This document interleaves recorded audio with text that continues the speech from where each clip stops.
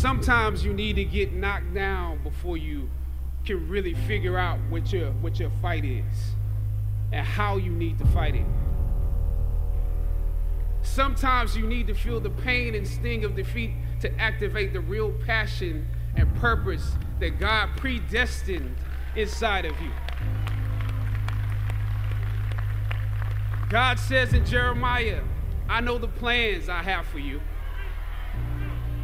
Plans to prosper you and not to harm you.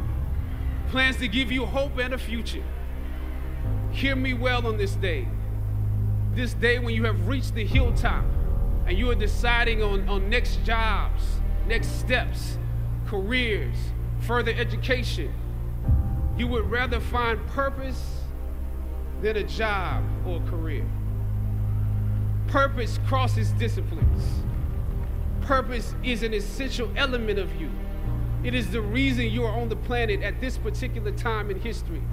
Your very existence is wrapped up in the things you are here to fulfill. Whatever you choose for a career path, remember the struggles along the way are only meant to shape you for your purpose. When God has something for you, it doesn't matter who stands against it. If it's meant for you,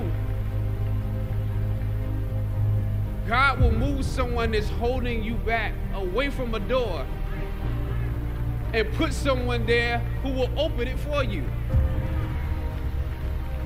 I don't know what your future is, but if you're willing to take the harder way, the more complicated one, the one with more failures at first than successes, the one that has ultimately proven to have more meaning, more victory, more glory, then you will not regret it.